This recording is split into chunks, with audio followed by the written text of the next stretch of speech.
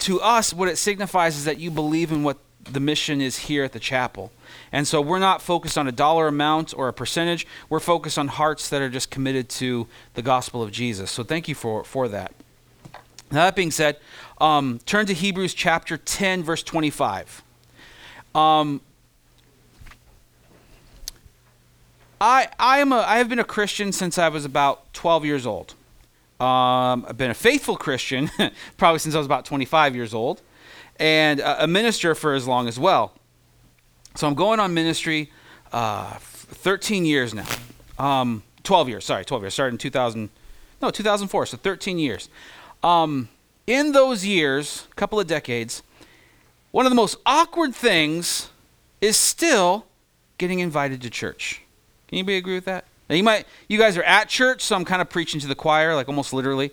But have you ever asked somebody to come to church and it's like, oh my gosh, I have to find some way to disappear instantly? Like, it becomes the most awkward situation, and it's not because you've said anything wrong, or it's not because church is a bad thing. It just, for some people who have been away from the church or have a misunderstanding of the church and Jesus, they don't know what to do or say. And honestly, what they'd like to say is no, but they don't want to hurt feelings, and they don't want to, what are they saying if they don't want to go to church? They don't want to be with Jesus? I mean, it's all these things happening. And so inviting people to church becomes this very awkward thing. And I was thinking about that this week, and I thought, but why is that?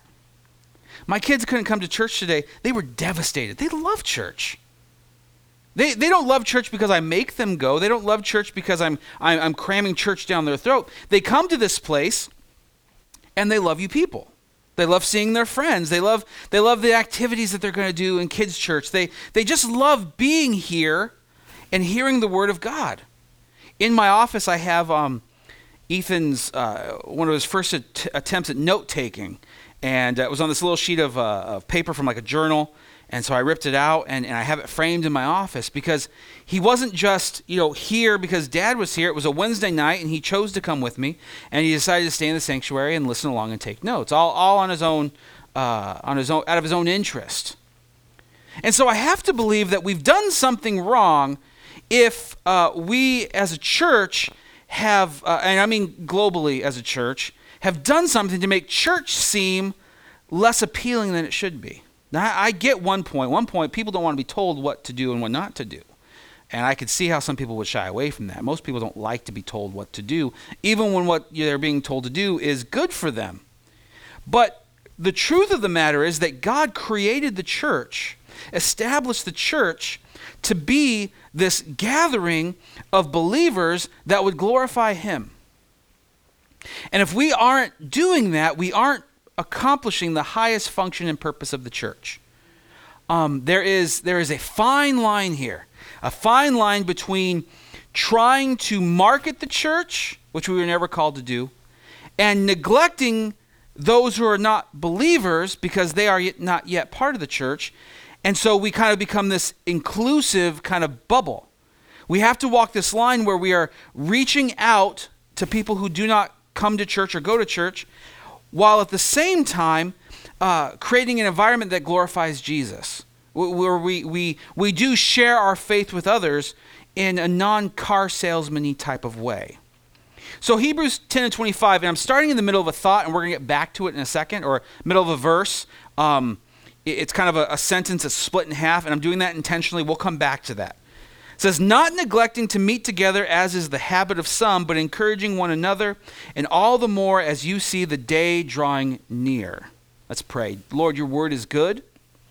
The book of Hebrews is good. The verse we just read is good. It is inerrant. It is infallible, Lord, and we choose to adapt to it rather than shape it or mold it in our image. We want to be shaped and molded in your image. Holy Spirit, reach the parts of our heart that we keep to ourselves, that no one else enters into. And may you be glorified in our lives in Jesus' name. Amen. Now, there's a lot of bad cliches about going or attending church. If you've ever talked to anybody, and you always hear these from the folks who don't go to church. Well, I don't have to go to church to worship Jesus or to worship God. I don't have to go. I could watch church on TV. I can do this. I can watch it live stream. We're live streaming it now on Facebook for people who are sick or live out of state so they can watch. And those statements aren't untrue, but they're always stated by those who refuse to go to church. People who do not, or people who do go to church, I never find them saying those types of things because they have found that joining into a local body of Christ is essential to surviving as a Christian. That there is something that cannot be received through a screen or through a blog or through a broadcast. There must be this gathering of the saints, the gathering of the brethren, the writer of Hebrews says, that we cannot neglect. Now, where we might fall into disagreement as Christians is when and how we should gather for church. If you grew up in maybe the Seventh-day Adventist strain of Christianity, maybe it was very important for you to worship on Saturday rather than Sunday. If you grew up, I've driven through Syracuse and seen churches that have 9 a.m. classic service and 10:30 a.m. contemporary service because they have this divide, if you will, between the people and how church should be run and what they're more comfortable with. And so in the traditional service, probably more hymns are sung. It's much more like it probably was a few decades ago. And then contemporary probably has electric guitars and drums and more contemporary songs. And the worship leader probably has a faux hawk and just things like that. It's probably more contemporary. I'm painting with a broad brush, but my point is this. There's this even within some churches, there's this disunity as to how church should be run. You know, for some, it was a big deal this year whether or not to have church on Christmas Day, on Sunday. And there were churches that set up their services to do them on Saturday before so that people could spend time with their family on Sunday. Then there was us who we thought, well, what better day to have church than on Christmas Day on Sunday? So we thought it kind of all went together. Here's the thing. All of these are right and all of these are wrong. What I mean is as the Lord leads us in these things, these are open-handed issues. When and where and how we have church. There is no biblical mandate. You must worship on this particular day. We worship on Sundays because that's the day that the Lord was risen traditionally. So the church just started gathering on that day. As I spoke to you earlier about midweek services, there's no biblical mandate to have a service on Wednesday or a Tuesday or a Thursday. We do so to keep feeding and discipling Christians. It's something we get to do, not necessarily something we have to do, although if you ask me, it is something that we need to survive. When I don't have a midweek service, it's like I haven't been to church in a year. It's like, wow, it's been 7 days since I've been to church. I haven't seen these people it seems like a really long time. The writer of the book of Hebrews is not just telling us, hey, don't miss church. He's saying there's something important about like-minded people getting together focused on the same thing, or focused on the same person, I should say. And don't just forsake it. That same word that when Jesus promises not to leave us nor forsake us, to leave us or forget us or to abandon us. It's that same mentality. Don't leave or forget or forsake. Abandon the gathering of the brethren. Now, let's read that contextually. What is the writer saying in the big thought? Because so much bad theology is rooted in taking one verse out of context and then molding and shaping it into whatever that person's agenda might be. Men like Hitler and dictators have gone and said, the Bible says this, and because they've gone in with an agenda, they have found a way to weave together verses, taking them out of context to justify their theology. And so we as Christians, we do the backwards of that. We come to the Bible and we allow the Bible to set our agenda or our motives or our directives. We don't tell the Word what to do. We allow the Word to shape us and mold us. And most people don't like the Word because, like I said earlier, it tells us what not to do, and we don't like that. And so people will say, they try to pick apart the Bible. And instead of just saying, no, I don't like that, they try to say, well, the Bible doesn't really say that. No, it really does. And we're going to talk about the authority and the authenticity of the Bible in the coming weeks. But today we're talking about the church. In context, the writer of Hebrews in verse 19 says this, therefore, brothers, since we have confidence to enter the holy places by the blood of Jesus, by the new and living way that he opened for us through the curtain, that is, through his flesh, And since we have a great priest over the house of God, let us draw near with true heart in full assurance of faith, with our hearts sprinkled clean from an evil conscience and our bodies washed with pure water. Let us hold fast to the confession of our hope without wavering, for he who promised is faithful. And let us consider how to stir up one another to love and good works. And here's our verse, not neglecting to meet together, as is the habit of some, but encouraging one another, and all the more as you see the day drawing near. In this verse, in these verses, all kinds of Old Testament Jewish imagery. The writer of Hebrews quotes the Old Testament, I think, more than any other New Testament gospel writer or New Testament writer. Although we don't know who wrote it, some speculate it was Paul, some speculate it may have been Barnabas or Apollos, who are mentioned in the book of Acts. Whoever it was knew Jewish customs and traditions and was writing to that audience with that knowledge and wisdom. Being sprinkled with, sprinkled clean from an evil conscience, and our bodies washed with pure water. We would conjure up images of baptism, and that's a good thing. But in the Old Testament Jewish tradition, there was something called a mikvah. The mikvah was a body of water, could be man-made, could be out in the open. It was a place of ceremonial cleansing. And so the folks will go in there. So when the writer of Hebrews writes that, he's pointing to that imagery, saying, look, see how how that's like a physical cleansing? We've had so much more through Jesus. He says we now enter in through the curtain that is his flesh. The Bible says that when Jesus was sacrificed, that the veil that separated the Holy of Holies from the rest of the temple, it was torn in two. The word used there is the word schizo. It's the same word we use for schizophrenia. Broken, separated, torn from top to bottom. This was a thick, glorious, amazingly, intricately made curtain that was ripped in half, symbolizing that we could now have access to the Holy of Holies. And the writer of Hebrews says that curtain, there's a better curtain. That better curtain is Jesus. Someday I'm going to have a sermon called The Better Curtain is Jesus. And that better curtain, that flesh, we enter now through Jesus into this holy of holy places. And that holy of holy places, it contains us, the believers, the Christians. And he says that we gather together so that we can stir each other to good works. It's very similar to how a bull rider will use his spurs to kind of dig into the bull to make it kick. We are called to do that as the church, not to literally put on spurs and kick each other, but to challenge each other, to call each other into account when we are in sin or folly, when when somebody is doing something that they know is sin, to call them out on that in the most loving, kind, compassionate way. Private, in a conversation over coffee, but what I think you're doing, I think you're going against the will of God. I think we need to talk about this. And it might be outlined directly in the Word. It might be something that maybe it's not directly outlined, but the principle is there.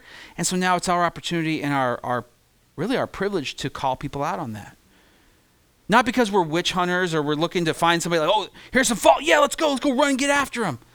No, it's just, you run into those folks and like, yeah, I think there's many ways to get to heaven, or there's many ways to get to God, or I don't think God should have a specific gender labeled to him, or I don't think that the virgin birth is all that important, or I don't think that church is all that important. Or I think I could commit this sin and still live a faithful life to Christ. I'll tell you this, you can sin and God will still forgive you, but you cannot willfully continue in sin and live a life that is Christ-like and one that is profitable for you and your family. Eventually, it will, now, will you lose your salvation? No, I don't believe you'll lose your salvation. I would question whether or not there is salvation if you would so openly walk in sin without allowing other like-minded Christians to correct you and even offer rebuke in love and in kindness and all that. But the point is this, the gathering of the brethren is more than just getting together for a Bible study. It's getting together like a family gets together. And if you guys get together with your family, if it's anything like mine, I got to be careful because my family comes to this church. Sometimes sparks fly, right? The book of Proverbs talks about as iron sharpens iron. It's this great metaphor of how two men or two people, really, men or women, how they get together and they sharpen each other. Sparks fly, but man, they get stronger. Some of my best memories are getting together with Christians whom I've respected, leaders and pastors, and they just allow me to ask any question I'd like, and they answer it without cliche, without just pat answers. They literally get into it and maybe even say, I don't know. One of the things about Kristen and Justin's papa, their grandfather, one of the things I loved about it, I didn't get to know him very well. I've only known him for the last couple of years. But once he started seeking the Lord, I'd come over, and because he was hearing impaired, he had to sign, and he could vocalize some words, but he would just ask all of these questions.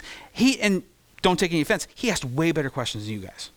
He asked me questions, and he was not afraid of what I was going to say, and he was not afraid to ask questions that some of us are just like, I don't think I can ask that in church. I can't ask the pastor that. What will people think? He didn't care. And what he did was, as iron sharpens iron, I had to be ready. It's like I had to go, okay, am I ready to go in here and face Don's questions? And I would just love that. And so, as Christians, we come to these disagreements, and we need to be able to talk to one another without dividing. We have to, at some point, sometimes there are situations where we're both right, and we just walk away. We're both pretty. We're all gonna live, and it's not that anybody's right or wrong. We just have a disagreement, and that's okay. Now, when it comes to theologically correct things, meaning things that the Word says and we cannot bend or break on, at some point we've got to go back to the Word to find out, what does the Word say? Because when the Bible speaks of unity, it's not just unity for the sake of unity. It's united by the same person, Jesus Christ. As the church, we are now bound to other people all around the world, not because of what we believe or whether or not what we believe is correct, but by what the Word of God says. The Greek word for church is ecclesia. Another cliche, well, the word church is never mentioned in the Bible. Well, yes and no. You can make that claim with a lot of things, and that doesn't make it true or untrue. The word ecclesia is gathering.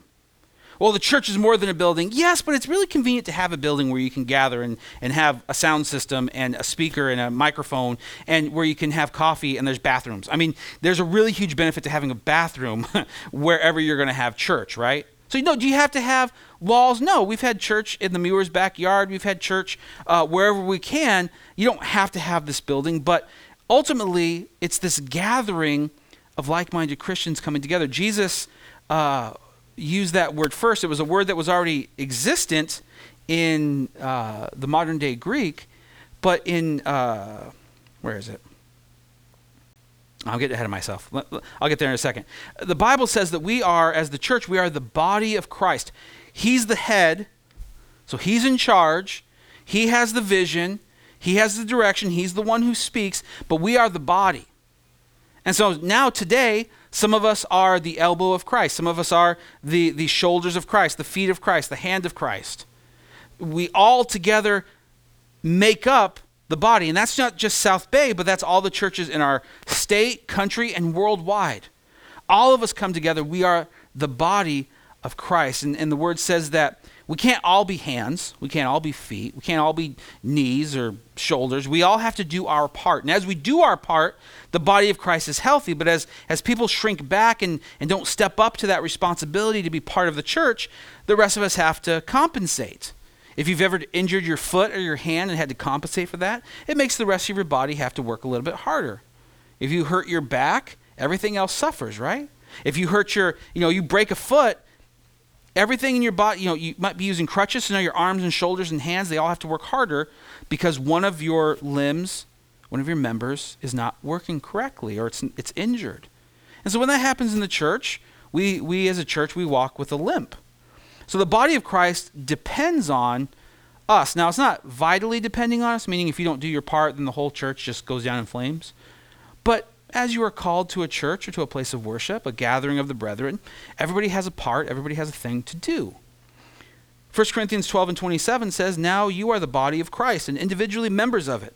And God has appointed in the church first apostles, second prophets, third teachers, then miracles, then gifts of healing, helping, administrating, and various kinds of tongues. Are all apostles? Are all prophets? Are all teachers? Do all work miracles? Do all possess gifts of healing? Do all speak in tongues? Do all interpret? But earnestly desire the higher gifts. Paul is pointing out that everybody has a different function. Not everybody's going to perform miracles. Not everybody's going to speak in tongues. Not everybody is going to be able to interpret those tongues. Not everybody is going to be able to heal or be used in healing somebody else. Just in the same way that not everybody is a prophet or an apostle or a teacher or a pastor. That there are people who are given gifts. God knows who to give them to. He does so because he, knows a lot more than we do. And you can seek those higher gifts, but the ones you are given are the ones you are given. And if you aren't given specific gifts, then those aren't your gifts. And that's okay. That's a good thing. To operate within the gifts that God has given you. Not to try to put them on or pretend that they exist. It's like saying, yes, I got a bike for Christmas. No, you didn't. You got a skateboard. Yeah, but I really wanted a bike. So I'm going to pretend I have a bike. That's pretending. That's not really the same thing. Well, I have the gift of tongues. You don't speak in tongues. Yeah, but I have it. No, you don't. I have the gift of healing. No, well, has anybody ever been healed when you pray? No, but then maybe that's not your gift. Now, there are people who have these gifts. And they use them, and God is glorified, and people are healed, and there are people who speak in tongues, and there are people that interpret those tongues. And I've spoken to people where that's happened, and the first person's like, I don't know what I said. And the second person's like, I knew what they were saying, and God gave me the words to interpret what was said. And so if you don't have some of these gifts, this is a side note, that's okay. We don't have like this classism here at the church where if you do specific gifts, you're higher up on the chart. Everybody's on the same flat surface. And if you got that gift, awesome. You know what I think is a really good gift? Administration. I don't have that gift at all. I don't even pretend. Like, I'm struggling with what I have to do this week. I'm like, what do? I need to write something down. I tell my wife, she has an amazing gift of administration. Tony, you're going to do this, this, this, and this. Okay, but I want to go here. No, you don't have time for that because of this, this, and this. Okay. It's just not my gift. Maybe you guys have a gift like that, and you should flourish in it. There are those who have that gift, and there's those who don't. And you guys who have it, you can't stand us that don't because we just fly by the seat of our pants, and we're okay with that. And you're like, no, we got a plan. We got to make sure everything's in order. And you're like, no, I'm just going to go watch TV and get to that later. That's neither here nor there. That being said, so when I talk about the church, I often use this terminology, the big C church and the little C church. We at South Bay, we're the little C church. Like when we're talking about the church, us and the church across the way and the one in town, we're the little C churches, but collectively we make up the big C church. We all have a part, we all have a place within the kingdom of God as we have become children of God. And we became children of God when we gave our life to Jesus. We weren't inherently children of God. We became children of God when we placed our faith in his sacrifice. And so this little C church or big C church, whichever you're looking at, is bigger than race and gender and creed and color and language. It cannot be limited by walls. I've seen churches where they have a baptism built into their church. Have you guys ever seen that? Where it's like behind the screen and there's like a jacuzzi tub back there. I think that's awesome. I've also seen churches where they go and all they have is a 55-gallon drum of water, and they're going to dunk people inside of that. And I think by the time they get to the last person, there's probably not much water left. But to say one is the church and one is the other would be foolish. They are both doing the same thing. Looks different, feels different. We might prefer one to the other, but the truth is we're all the church in that. Both of those are the church. Well, I think a pastor should dress in a suit, and I think this, and I think that. Well, you might have that opinion, but we have the liberty to pursue Christ as we feel fit, meaning in these open-handed issues. Well, I think there's another way to Christ. No, that we don't get to have our feelings in that. There's a truth to that we cannot waver from. Jesus loves his church. Jesus loves you individually, and I don't want to minimize that, but he also loves us collectively. In the same way, you moms and dads, you love your kids individually, but you love them together as well. You love them as a unit. You love your family as a group. Jesus loves his church. Whenever I do a wedding, I always share this verse. Husbands, listen up if you haven't heard this before. Ephesians 5:25 says, husbands, love your wives as Christ loved the church and gave himself up for her. Paul says, you see how You see how Christ loved the church so much that he died for the church? Husbands, that's how you're supposed to love your wives. But my wife's unlovable. Paul doesn't say anything about that. Paul says, your job, husbands. And why am I picking on husbands? I don't know, because I'm a husband, I guess. I love the nervous giggling. Paul says, that's your mark. That's your standard. When you think to yourself, how am I supposed to love my wife? Well, I'm supposed to love my wife as Christ loved the church. And he died for his bride. And men, how many of you, when you're arguing with your wife, when she is acting unlovable, you think to yourself, well, I'll just die to myself right now. We don't. It's not our default position. But through the Holy Spirit, it can be. The Word has convicted us and challenged us to do so.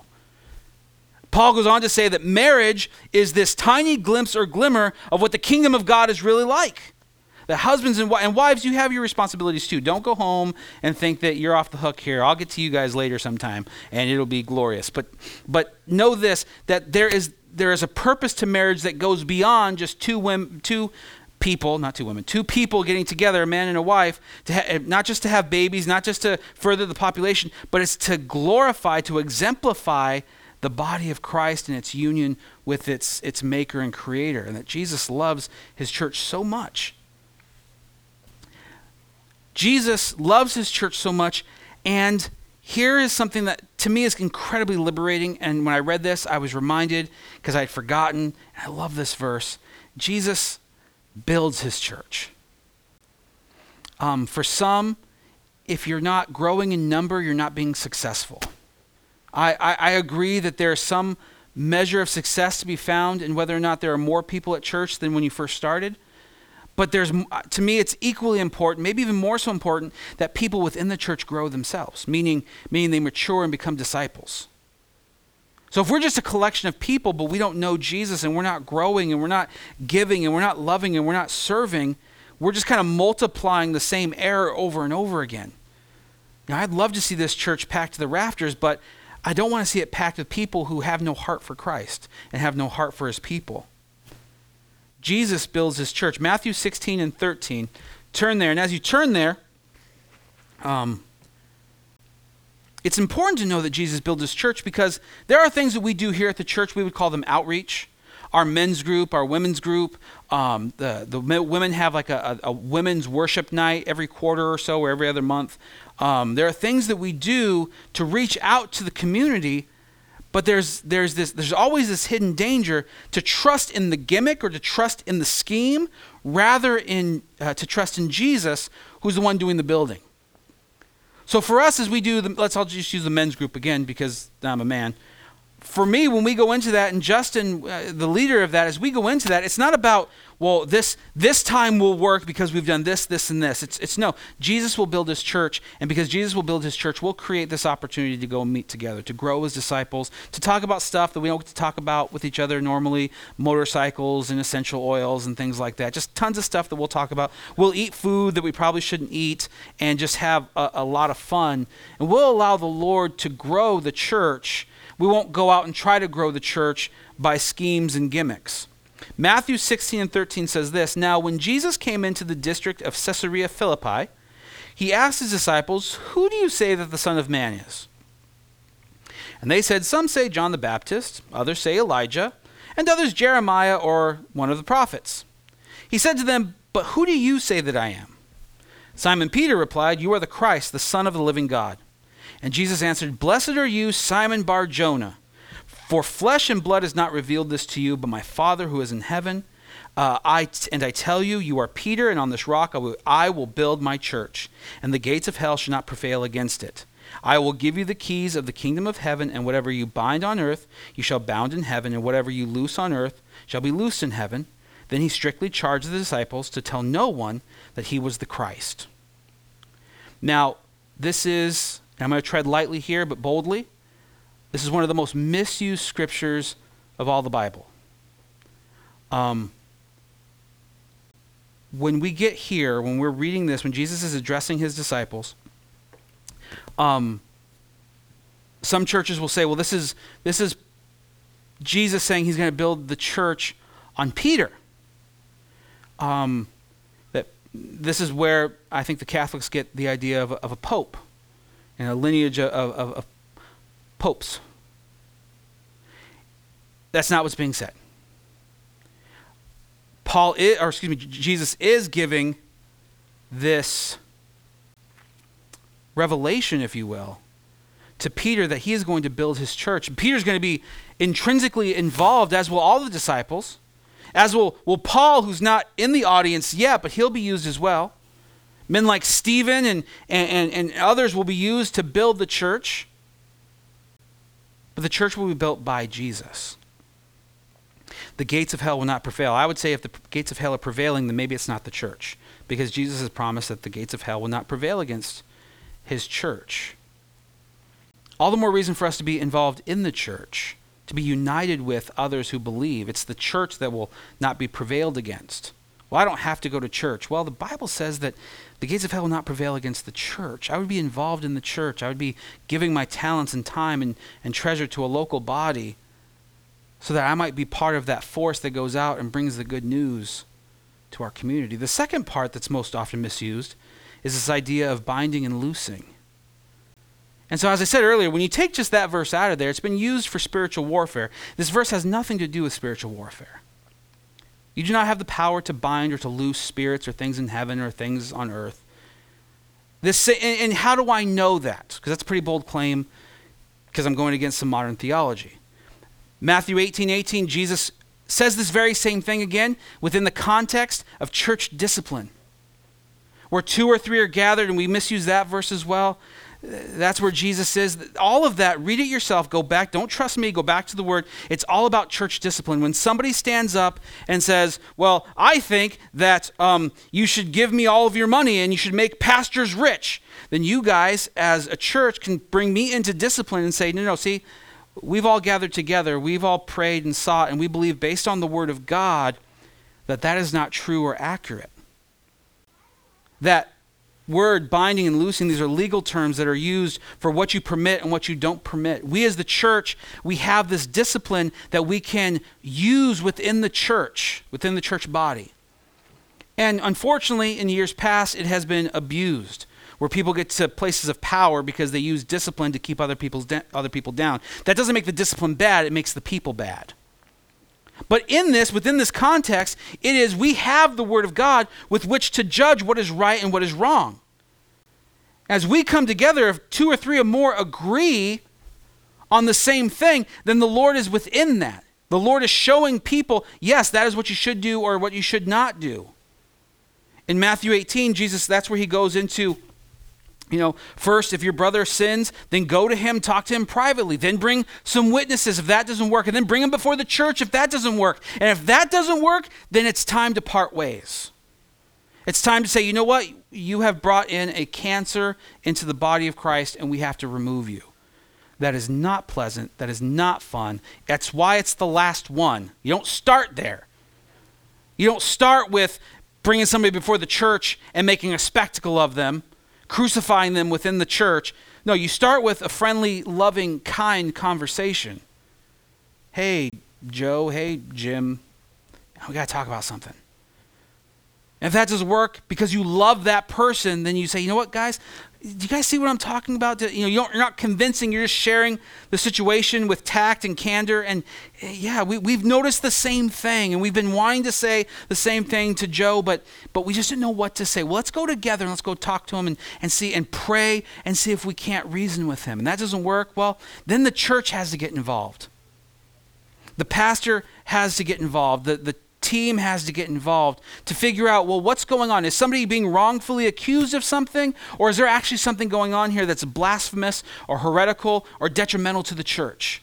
And if that person still refuses at that point, that there's sufficient evidence that the word is showing them to be in error or folly, and if they refuse to repent, if they refuse to back off, then there can be a separation.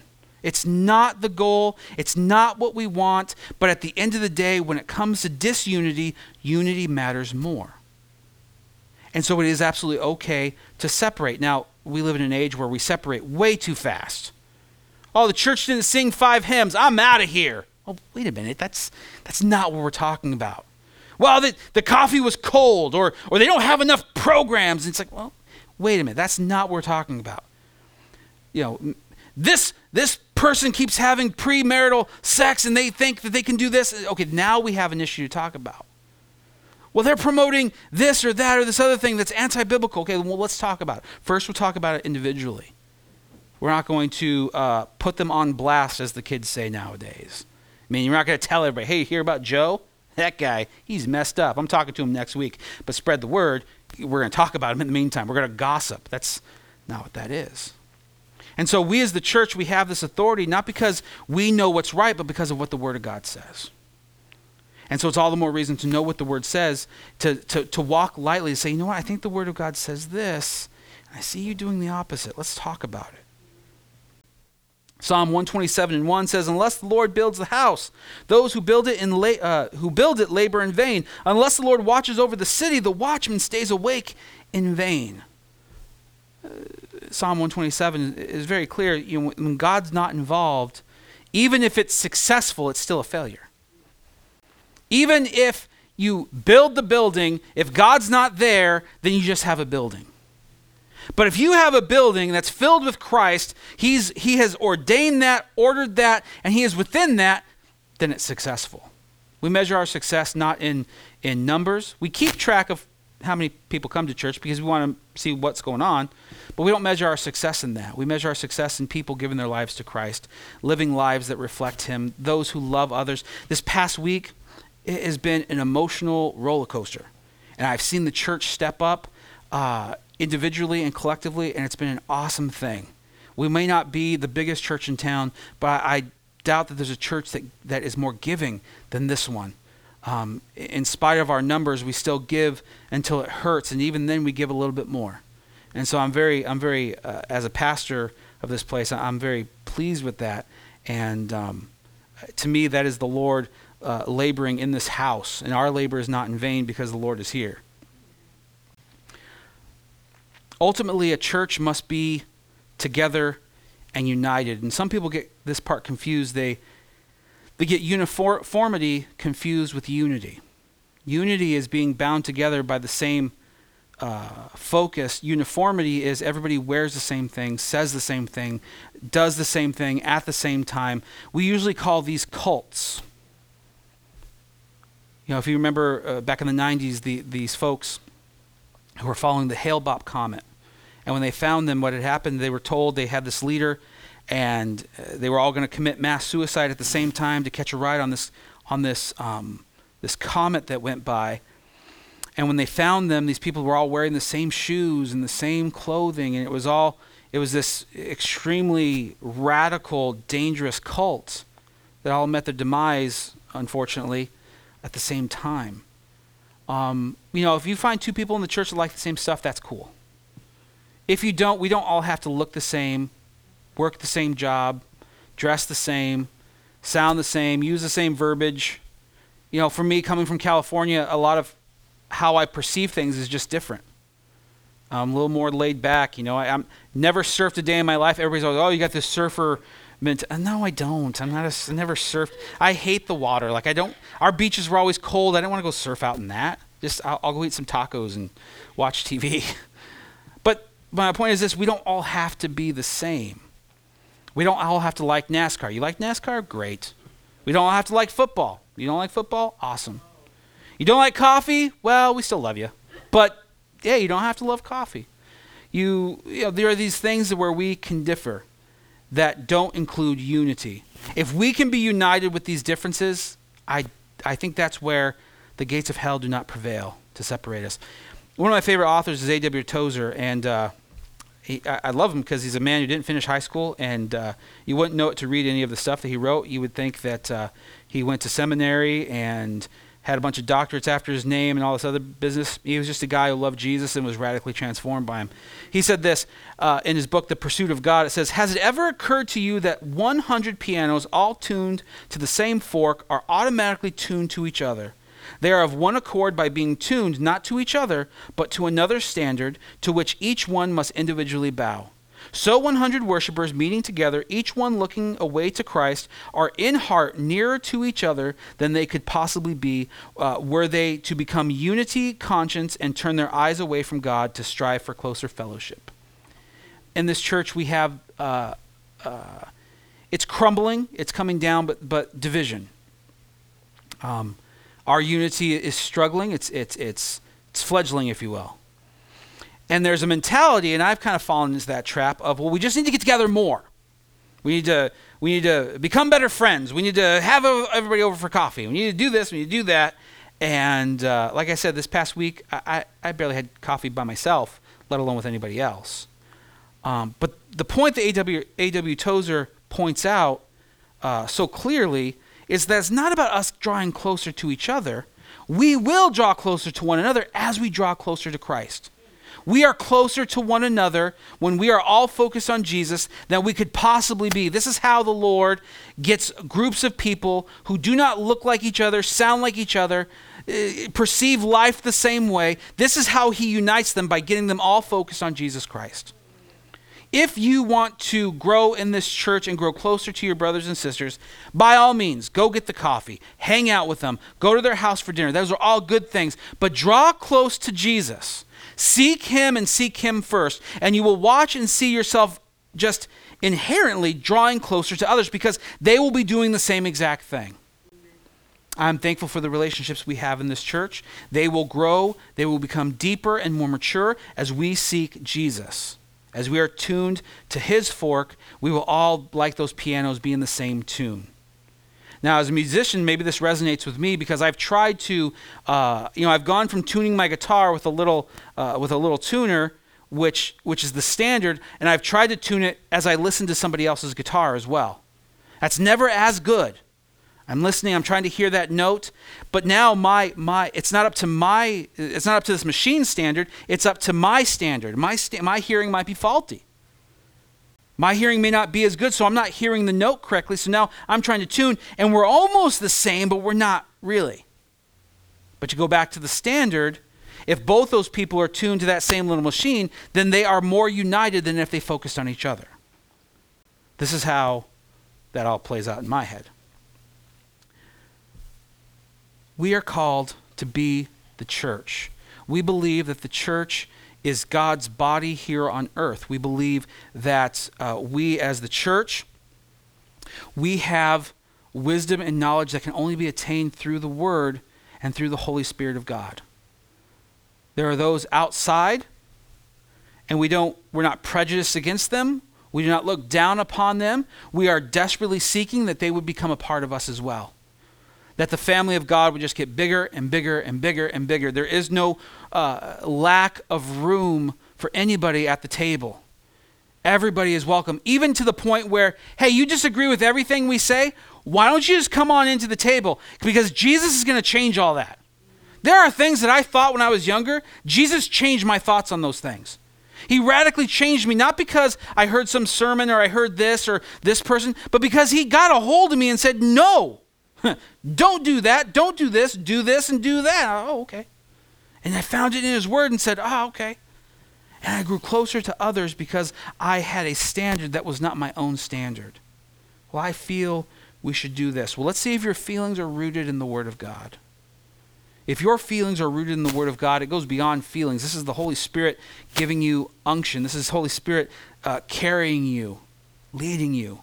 But if it goes against the Word of God, then your feelings must be corrected according to this tuner, to this fork, not your own.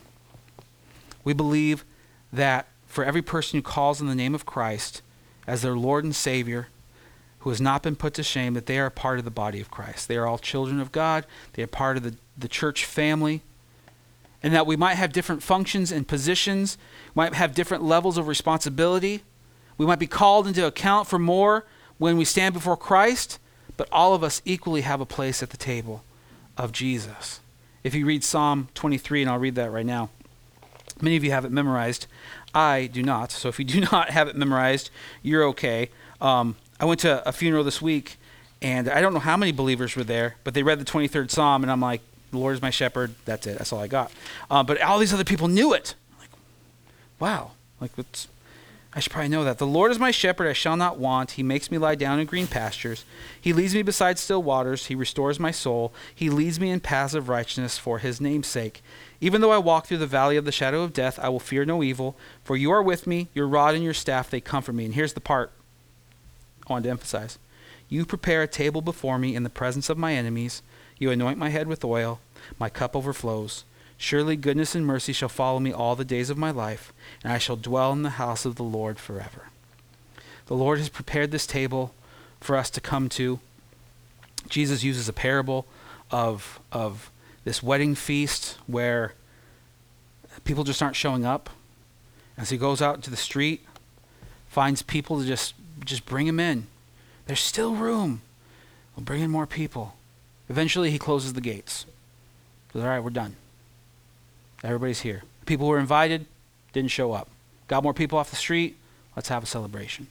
Everybody has the opportunity through faith in Christ to come to the table of the Lord, to sit, to use an old phrase, to sit and sup with him, to enjoy his presence, to hear from him directly through his word.